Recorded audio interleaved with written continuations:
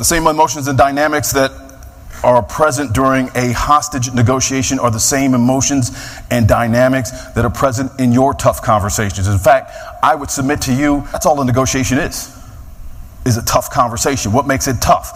Any conversation that you engage in where I want or I need is in your head and or in the head of your counterpart, it's going to be a tough conversation. If it's a tough conversation, there's going to be negative emotions and dynamics. Ignore that at your own peril. Don't want to change who you are, but I would like to change how you think about communicating.